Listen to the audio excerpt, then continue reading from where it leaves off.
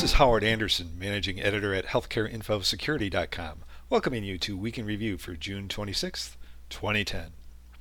In our top story this week, the official federal list of major healthcare information breaches, launched 4 months ago, now includes 99 incidents affecting almost 3.5 million Americans. Under the HITECH Act breach notification rule, which went into effect last September, breaches affecting more than 500 people must be reported to the HHS Office for Civil Rights and the news media, as well as the individuals affected, within 60 days. Security expert Tom Walsh calls the total number of breaches reported so far surprisingly high. He adds, "Just imagine how many breaches were occurring prior to the breach notification requirement. Nobody was talking then." The vast majority of the incidents involved the loss or theft of information. Roughly 61% of the incidents involve the theft or loss of unencrypted computer devices such as laptops, flash drives, CDs, or hard drives. Roughly 9% involve the theft or loss of paper records.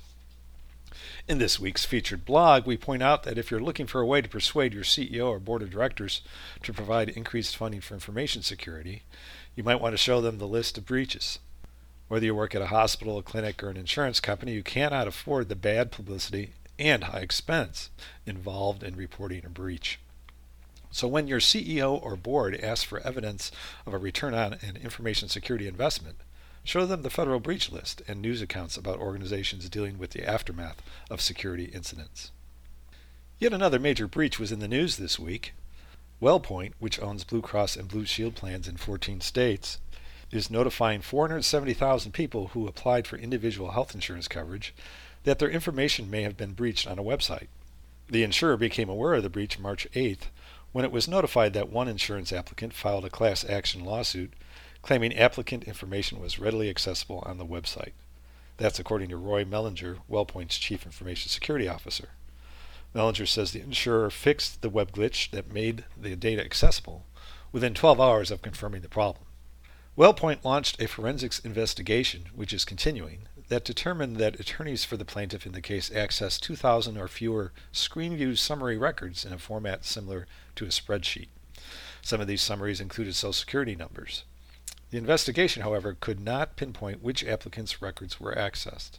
As a result, the insurer decided to notify all 470,000 applicants in its database about the breach. The notification of 470,000 people would make this the third largest breach reported to the Office for Civil Rights, although the incident had not yet been posted to the official breach list as of this week. In a new case study this week, we describe how improved security isn't always the primary motivation for implementing biometrics for authentication. At Phoebe Putney Memorial Hospital in Georgia, an ongoing rollout of fingerprint scanners paired with single sign-on is designed mainly to make it easier for clinicians to access clinical information systems. But the new technologies have yielded substantial security benefits as well. And in this week's featured interview, Eric Nelson, privacy practice leader at the Linden Group, outlines the questions physician group practices should ask electronic health records vendors about privacy and security. Be sure to check out healthcareinfosecurity.com for all the latest news, interviews, blogs, and more. This is Howard Anderson. Thanks so much for listening.